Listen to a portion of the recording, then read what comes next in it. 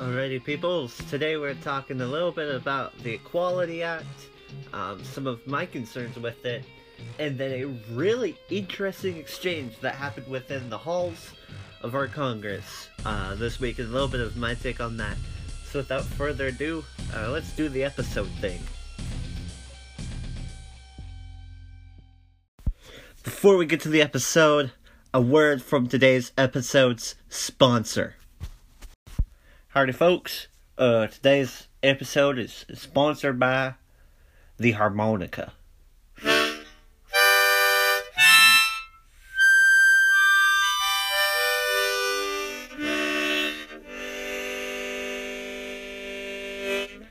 Thank you very much.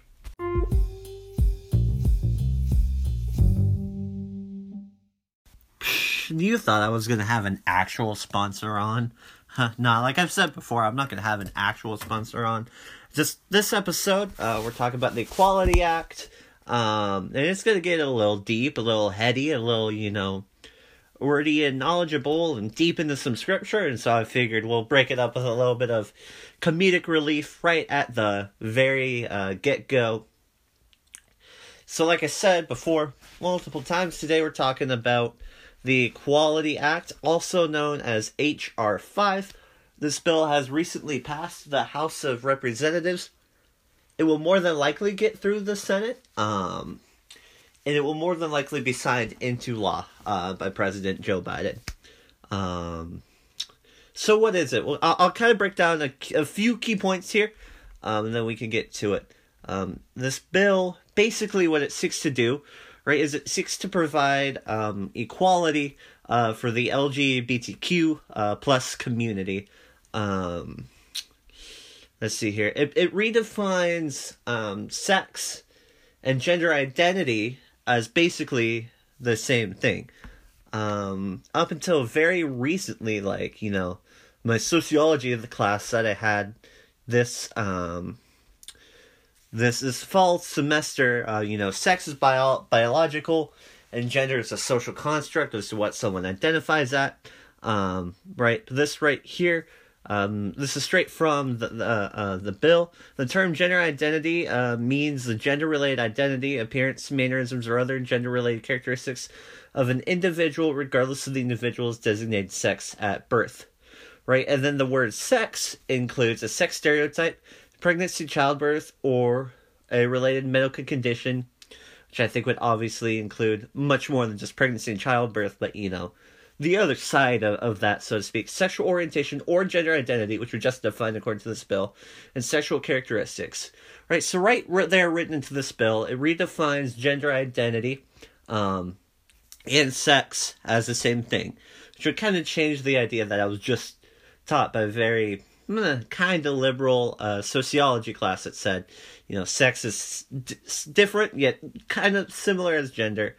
So it redefines that, and then it redefines sex, including gender identity and sexual orientation, which means homosexuality, heterosexuality, or bisexuality, under the classification of sex, right? And then it rewrites it into the Civil Rights Bill of 1964, and basically just assures equality, right? You see, catch that word equality, for all sexes, gender identities, sexual orientations, those kinds of things. The first little bit of the bill presents, let me see here, get back up to it, 20 different points, right, about the LGBTQ community, basically stating why there is a little bit of, I guess you would say, oppression and inequality there. References,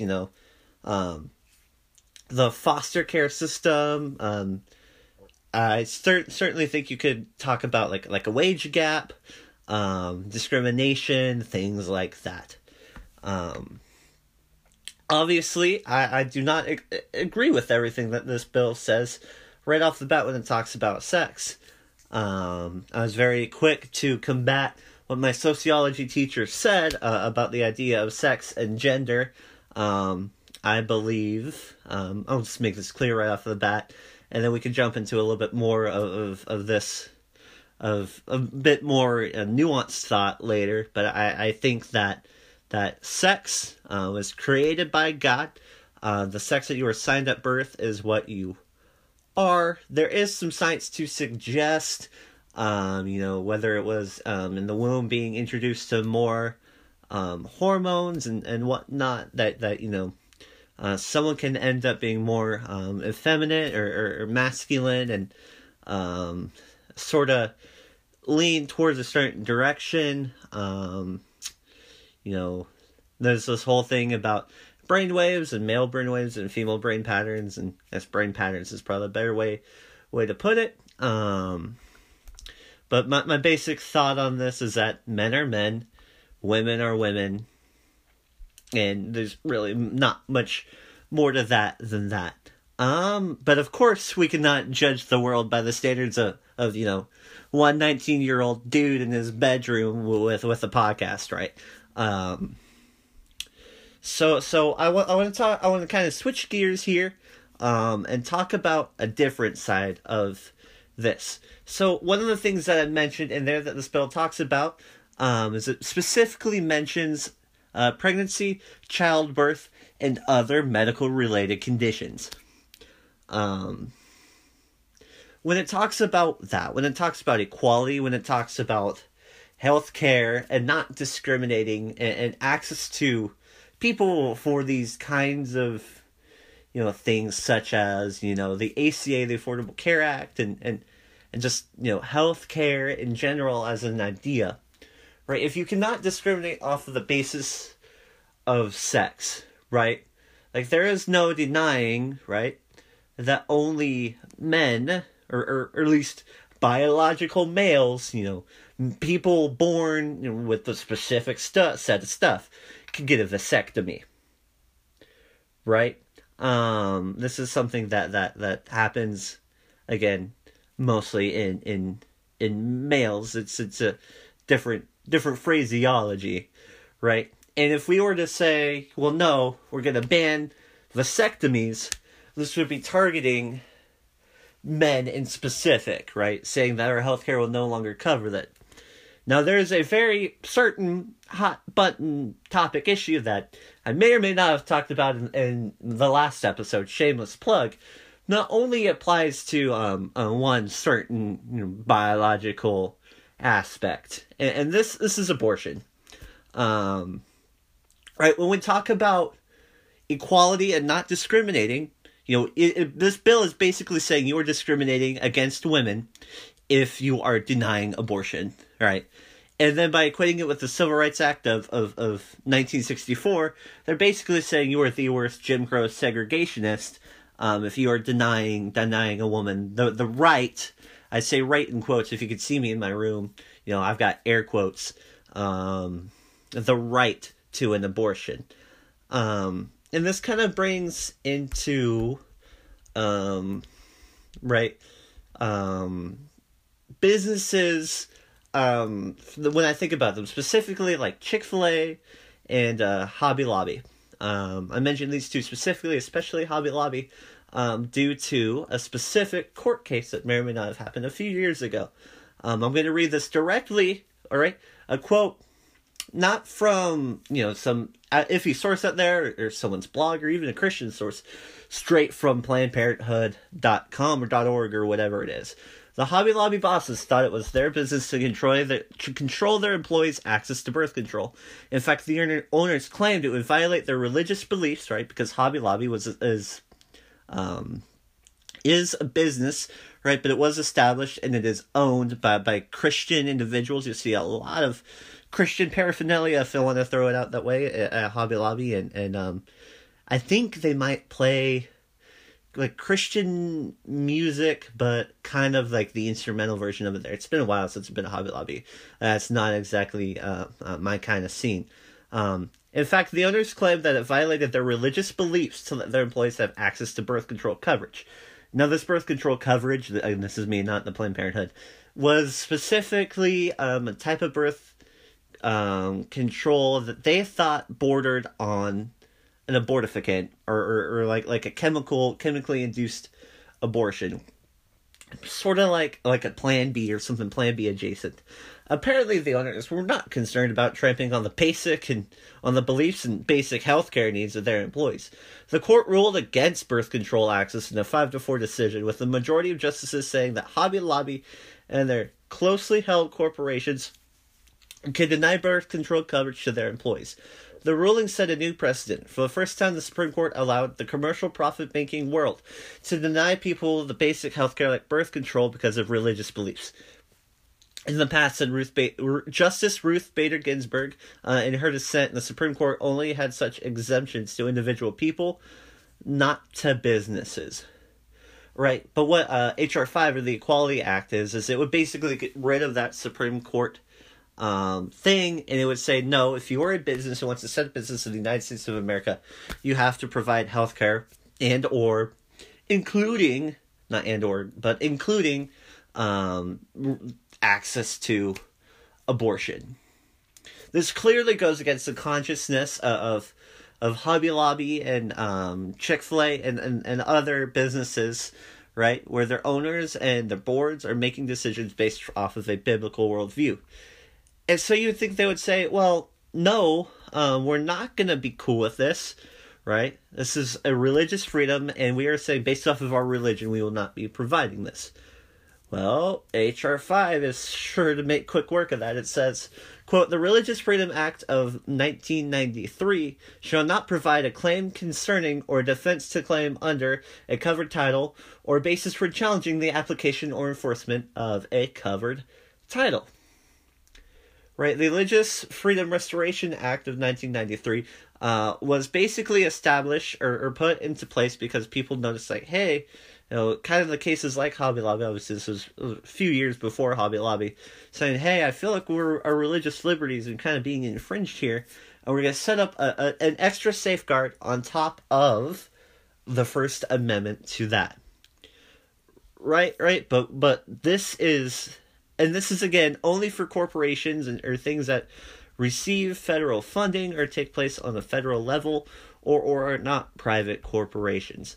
Right, so private Christian schools, if they don't receive any kind of federal funding, are not going to have to go along with this. Any kind of college that receives federal aid will have to go along with this, no matter how Christian they are or not. Right, I go to a university that is at least Christ inspired, and at most, definitely a Christian college. We have a chapel every Wednesday, and definitely there's Bible infused in it. We're all required to take a Bible class, at least one Bible class, right? But despite of that fact, this is something that has to go through. See, this is I have an issue with this, obviously based off of religious freedom. I'm a Christian. I will make no, if you're watching this now without watching any other episodes, I am a Christian, and I am not going to deny that this bill makes me extremely uncomfortable, just on the basis of that. Now, someone might say, and I have had this conversation recently, well, no, you are a business operating and conducting business in the United States.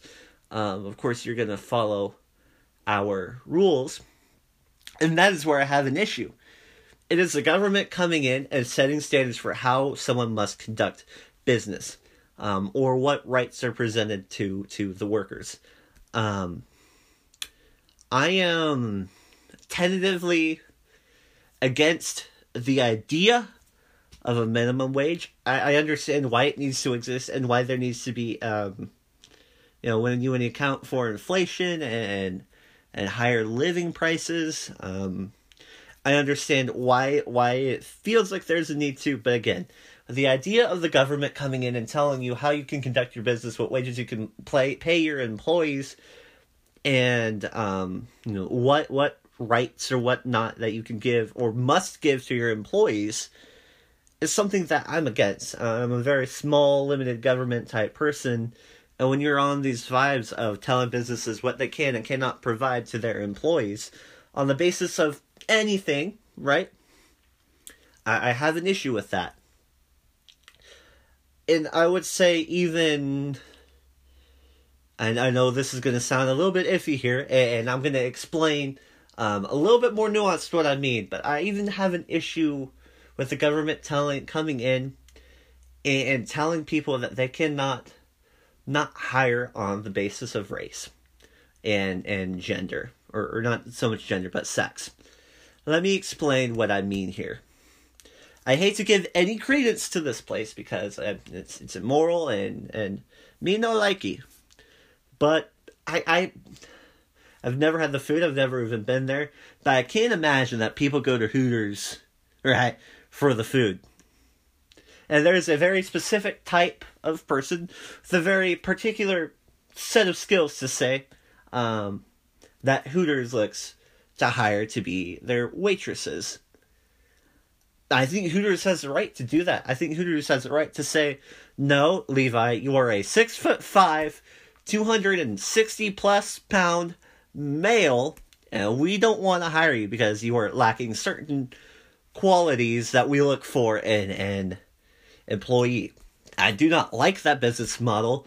I think it's cheap, and I think it's disgusting, and I think it's, taking advantage of men in our society and encouraging and normalizing a particular sin, the sin of lust, and I don't like it. But I think that business has the ability to do that. I would also say, right, we hear a lot about buying black-owned businesses. I see that a lot. Like almost any time I go to make an Instagram story or Reels, it says buy black or share black businesses or buy black businesses, And I think about, an all black business or an all Asian business or Asian owned business. And I can imagine a business owner, maybe not around the wealth level of LeBron, but we'll just use him for example. Say he wanted to start a business in an inner city, and he wanted to specifically use this to pay and to teach job skills, and with fully the intent on only hiring African American employees. I think he has the right to do that. I mean, obviously, when it starts going the other way, and it's a white-owned business only hiring white people, like that, you're getting into sketchy terms with the history of racism. But I don't think you can deny one and accept the other. And we'll talk about that in a later episode when I talk about racism being racism. And that's gonna ruffle a few feathers for sure, if this one doesn't already. Okay, so I think that a business like Hobby Lobby, right, has the right to say, no, these are our moral standards, these are how we want to conduct our business, and we're not going to give you access to this. I think Hobby Lobby has every right to do that, just like I think a business has every right to say, hey, we are going to give this to you, right? And if you have an issue with the way that Hobby Lobby conducts their business, maybe instead of suing them, go work at Trader Joe's, right? Right. So there's that. Another part of this bill is it talks a lot about reaffirming that LGBTQ, specifically the T, the trans, have the ability to have access to the space of their appropriate, according to this, sex. Right?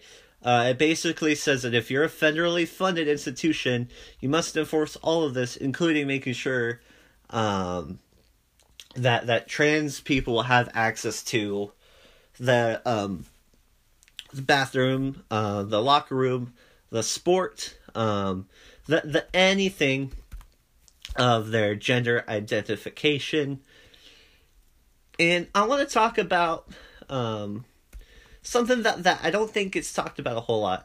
It gets talked about, a lot of people will say, it just kind of gets looked at as something that's just, you're just salty and you're making that point. But I want to make a real point. I want to put it in terms that will hopefully have some people who are more liberal and would subscribe to this idea understand some of the concern. Obviously, feminists and for forever have been pushing for women's sports, for women's only spaces, and for women to have equal opportunity as men. That's what Title IX in sports and in housing and in all of this ensures. But there could be some real damage done in this. Like, I'm not going to deny, on my college campus, I honestly could not list you one woman who's taller than me that I've seen.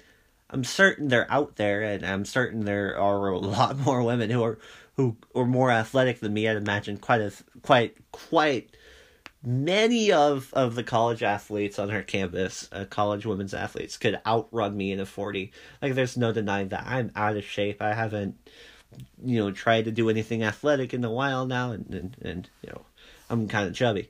But like, I'm tall, right? And if I were to get in shape, I probably couldn't make a men's basketball team, but I think I'd have a very good shot on the women's basketball team. Obviously this is if I got in shape and got to work, and I think I could actually probably make some damage. Now, obviously not in my current state, right? I mean, my high school career high was 11 points. Like, I'm not gonna cap, like, I'm not that good at basketball, but with the right training and right ability, I mean, I think I could. I'm obviously not gonna make it to the WNBA or even play D1, but hey, I think I got a good shot.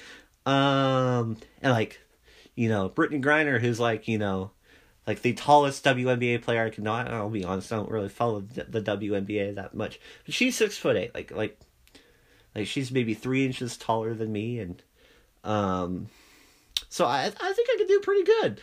But not only that, like, I'm a big dude. Like, I got a lot of weight here. I got a lot of physicality to me. If college campuses, and places like this truly have a severe rape culture, like we are told, right? If we are truly about protecting women, I mean, 1 in 5 women, according to the most, conservative, as in like these are like the lowest, right, numbers I could find. 1 in 5 women say they're sexually abused in college today. 1 in 16 men, but 1 in 5 women. And if men are as evil and perverted as they're said to be, why would we promote this legislation? What is to stop a man hell-bent on fulfilling his sexual imagination or sexual inkling or God forbid, acting on it? What is to stop him, if he truly is as bad as the people who subscribe to this particular ideology? What is to stop him from going to extreme lengths and saying, well, I'm not allowed access, right, to a woman's changing room or a women's locker room or a women's shower area? Well, what's the easiest way to do that? Well, there's this Equality Act thing. They can't tell me I'm not trans. Maybe shave my beard and wear a wig, but I've still got all the functioning members. I'm still just a dude out there trying to get my fix, right? If 1 in 5 is the lowest stat, what would stop men, if they truly are this way that they are said to be? And quite frankly, some of them, if not, all of them who are doing this, are from accessing one of the women's only spaces in order to do what they do.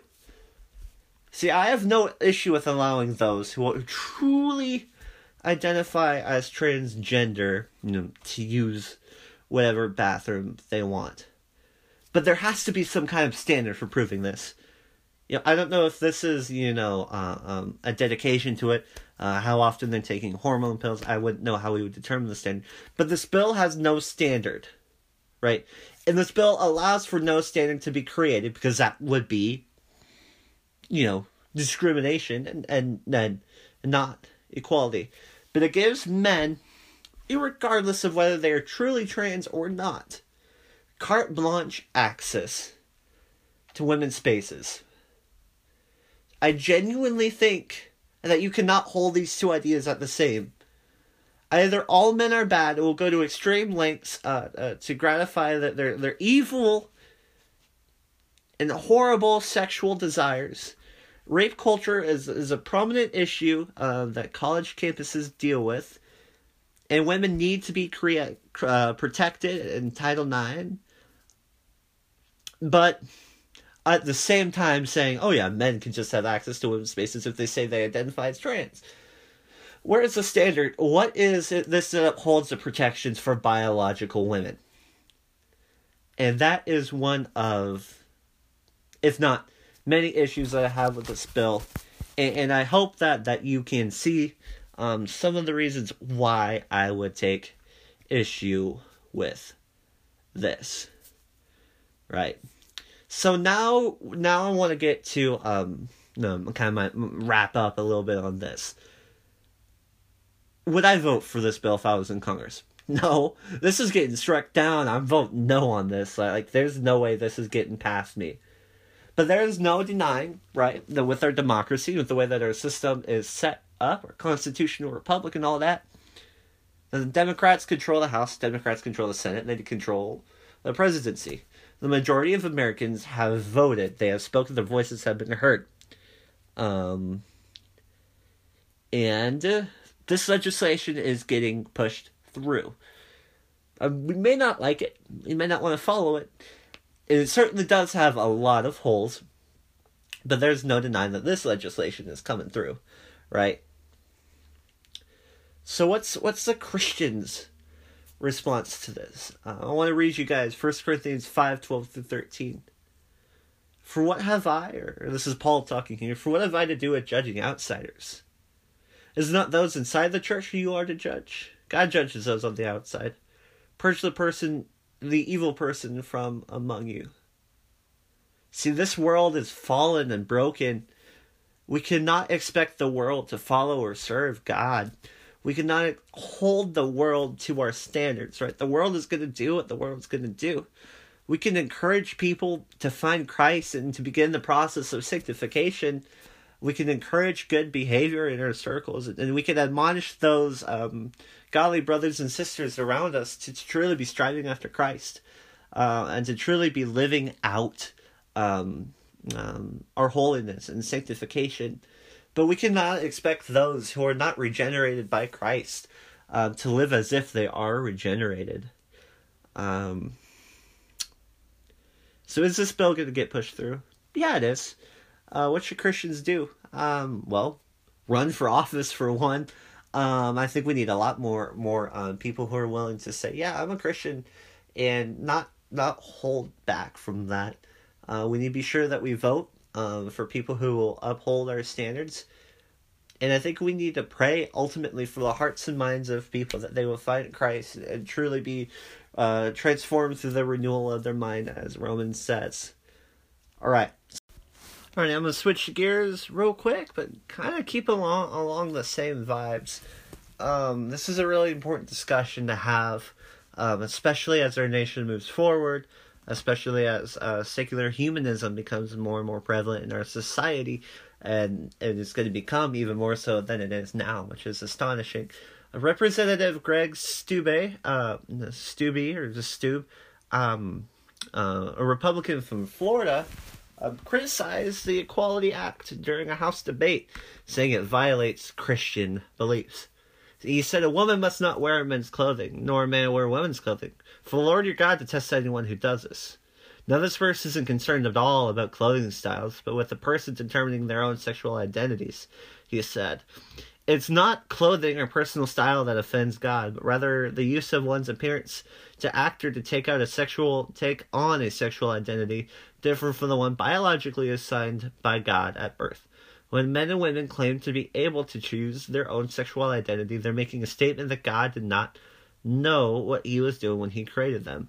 And when a nation's laws no longer reflect the standards of God, that a nation is in rebellion against him and will inevitably bear the consequences. See, these were the statements that he made on the House floor.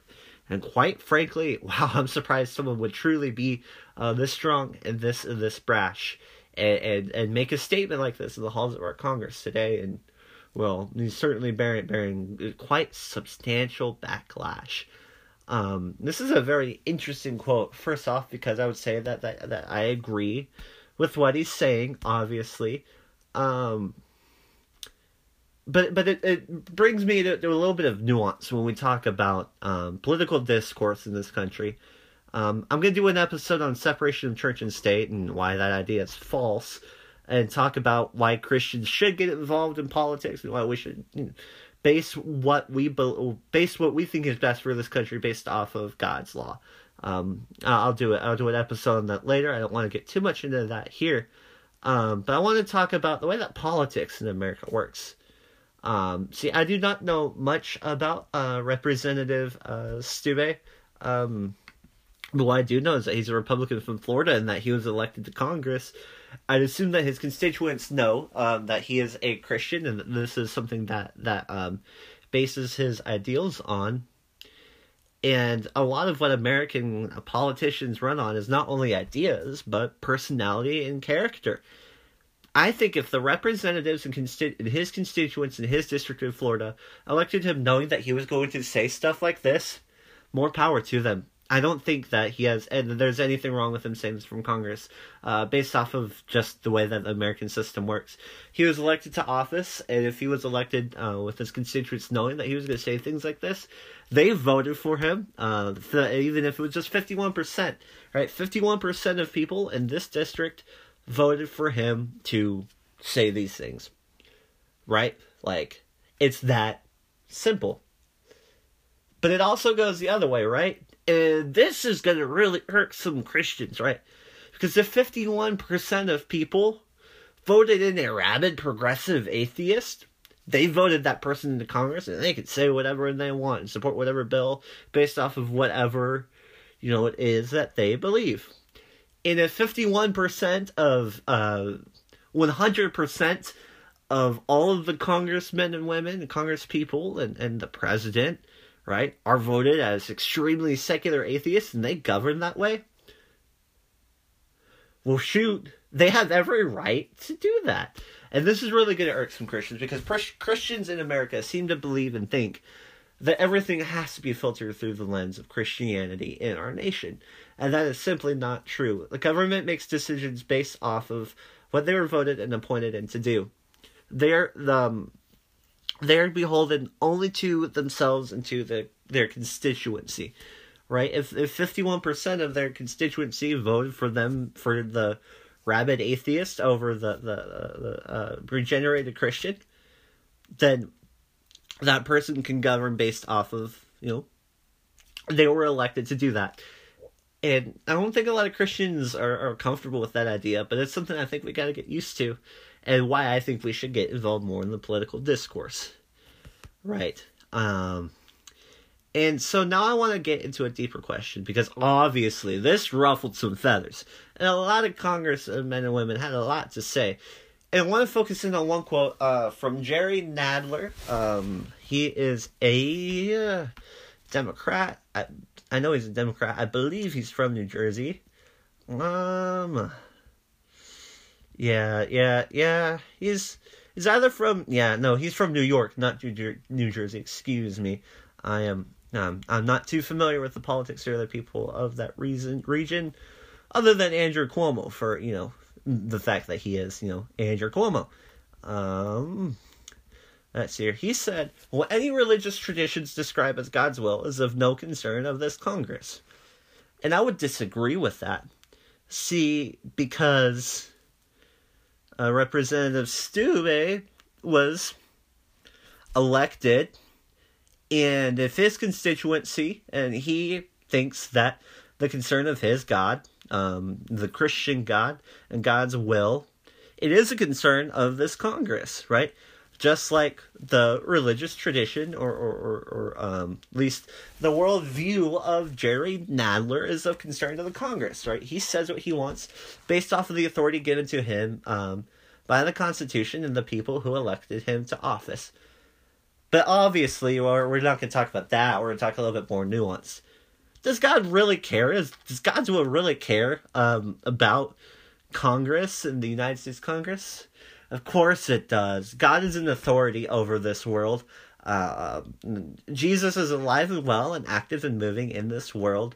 All authority on heaven and on earth has been given to Jesus Christ.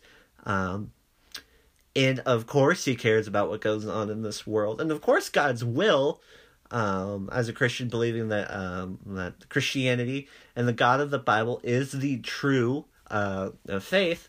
Of course, if I think that's true, I think God cares a whole lot about Congress, just like I believe that he cares a whole lot about,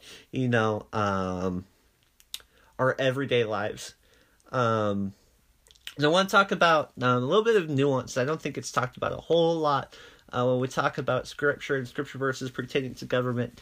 Romans 13:1 through 7.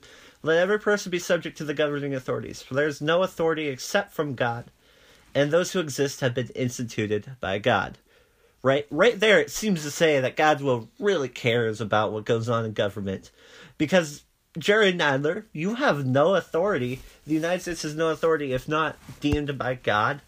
And the fact that you are elected to Congress is kind of God's will. Right? I mean, obviously God's will cares about what happens in Congress. Otherwise, you wouldn't be elected. Therefore, whoever resists the authority resist what God has appointed, and those who resist will incur judgment. We'll talk about what I think about this verse a little bit later. Let's keep reading. For rulers are not a terror to good conduct, but to bad, when they're submitting to God's will, of course. Would you have no fear of the one who is in authority? Then do what is good, and you receive his approval. For he is God's servant for your good. But if you do wrong, be afraid, because he does not bear the sword in vain. For he is a servant of God, an avenger who carries out God's wrath on the wrongdoer. Therefore, one must be in subjugation, not only to avoid God's wrath, but for the sake of conscience. For because of this, you also pay taxes. For the authorities are ministers of God, and tending to this very thing, pay to all what is owed to them, taxes to whom taxes are owed, revenue to whom revenue is owed, respect to whom respect is owed, and honor to whom honor is owed. Right? So we could talk, again, we'll talk a little bit more about the nuanced bit of this, but what I really want to get at is that God cares. God cares about our governments, and he obviously even cares about how they are acting. Right? Because it talks about here, do not be afraid, for he does not bear the sword in vain, for he's a servant of God, an avenger who carries out God's wrath on the wrongdoer. Now, obviously, Nero, the Roman emperor, was not carrying out God's wrath on the wrongdoer, but was carrying out his own wrath against, Christians, and those who were Jesus followers, and, the following and subsequent Roman emperors who would go on to heavily persecute the church, and even the governing authorities who would have Jesus crucified on the cross. Certainly we're not bearing out God's wrath on the wrongdoer, seeing as how Jesus did nothing wrong. But it is quite obvious from this scripture passage that God cares about government. 1 Peter 2:13-17, be subject to the Lord for the Lord's sake to every human institution, whether be an emperor as supreme or to governors as set by him to punish those who do evil and praise those who do good. Right? Obviously, and also we're talking a little bit more about the place of government according to the Bible. They're obviously supposed to punish those who do evil and praise those who do good. Again, different topic. For this is the will of God. Where do we hear this about God's will?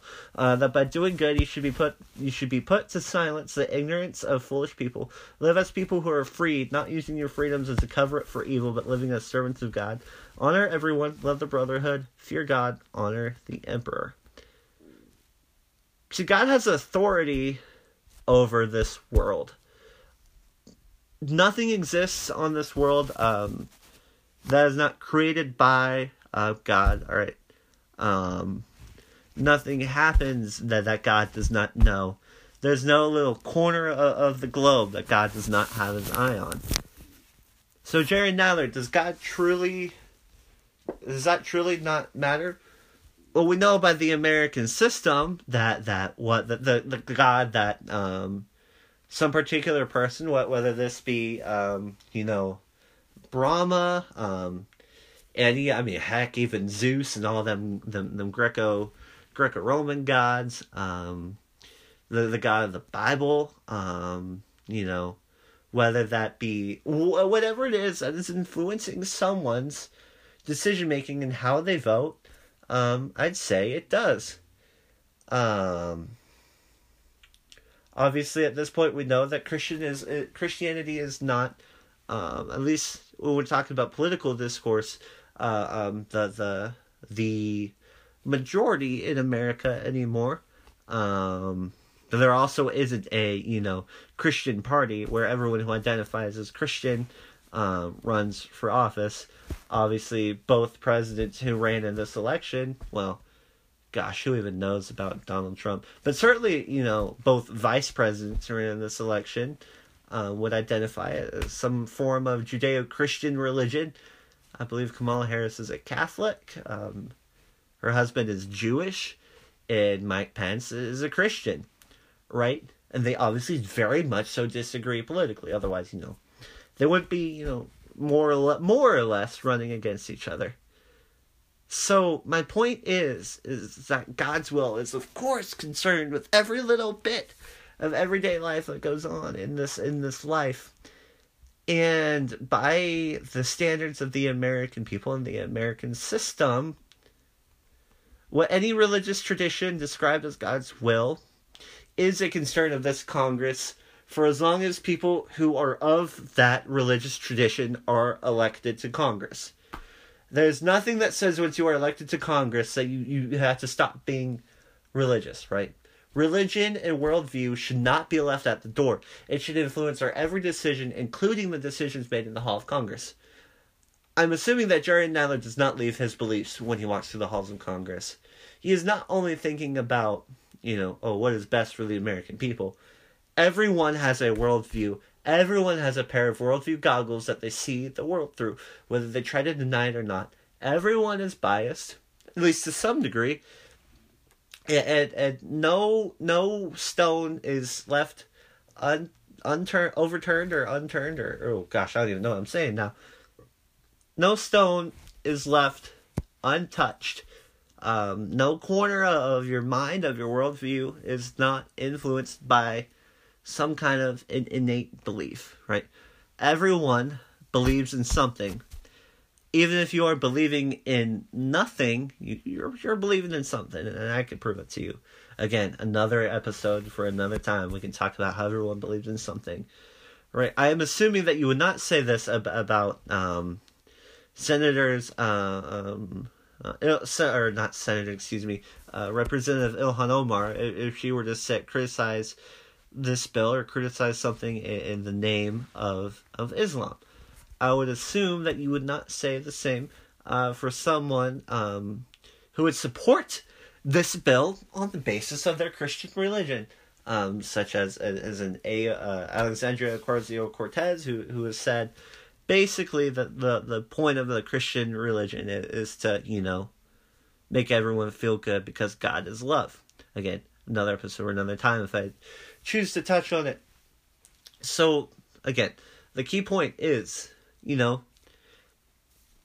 you are a Christian, whether that be in the way you conduct your business, whether that be in the way you create your art, the way you go about doing your schoolwork, the way you go about, studying for midterms and exams, whether that be your job, even if your job is congressman or sitting president of the United States of America, do not let the world tell you that your religion and your worldview has no bearing on that job. Secularism is not a neutral position, and neither should you. Christianity is not a neutral position, right? It is both offensive and defensive. We need to be sure that we are wearing the full armor of God, that we are armed with the scriptures, and that we are ready to give a defense for our faith.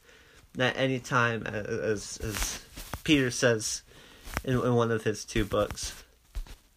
So with that, I leave you with this, to think critically and to judge each bill that you see coming from Congress based off of the merits of what the bill says, but also to not leave the Bible at the door, no matter what you do. The scriptures and what God says, what God's truth is important in your everyday life, and do not let the world convince you of that otherwise. Alrighty, with that, insert clever ending here. Goodbye.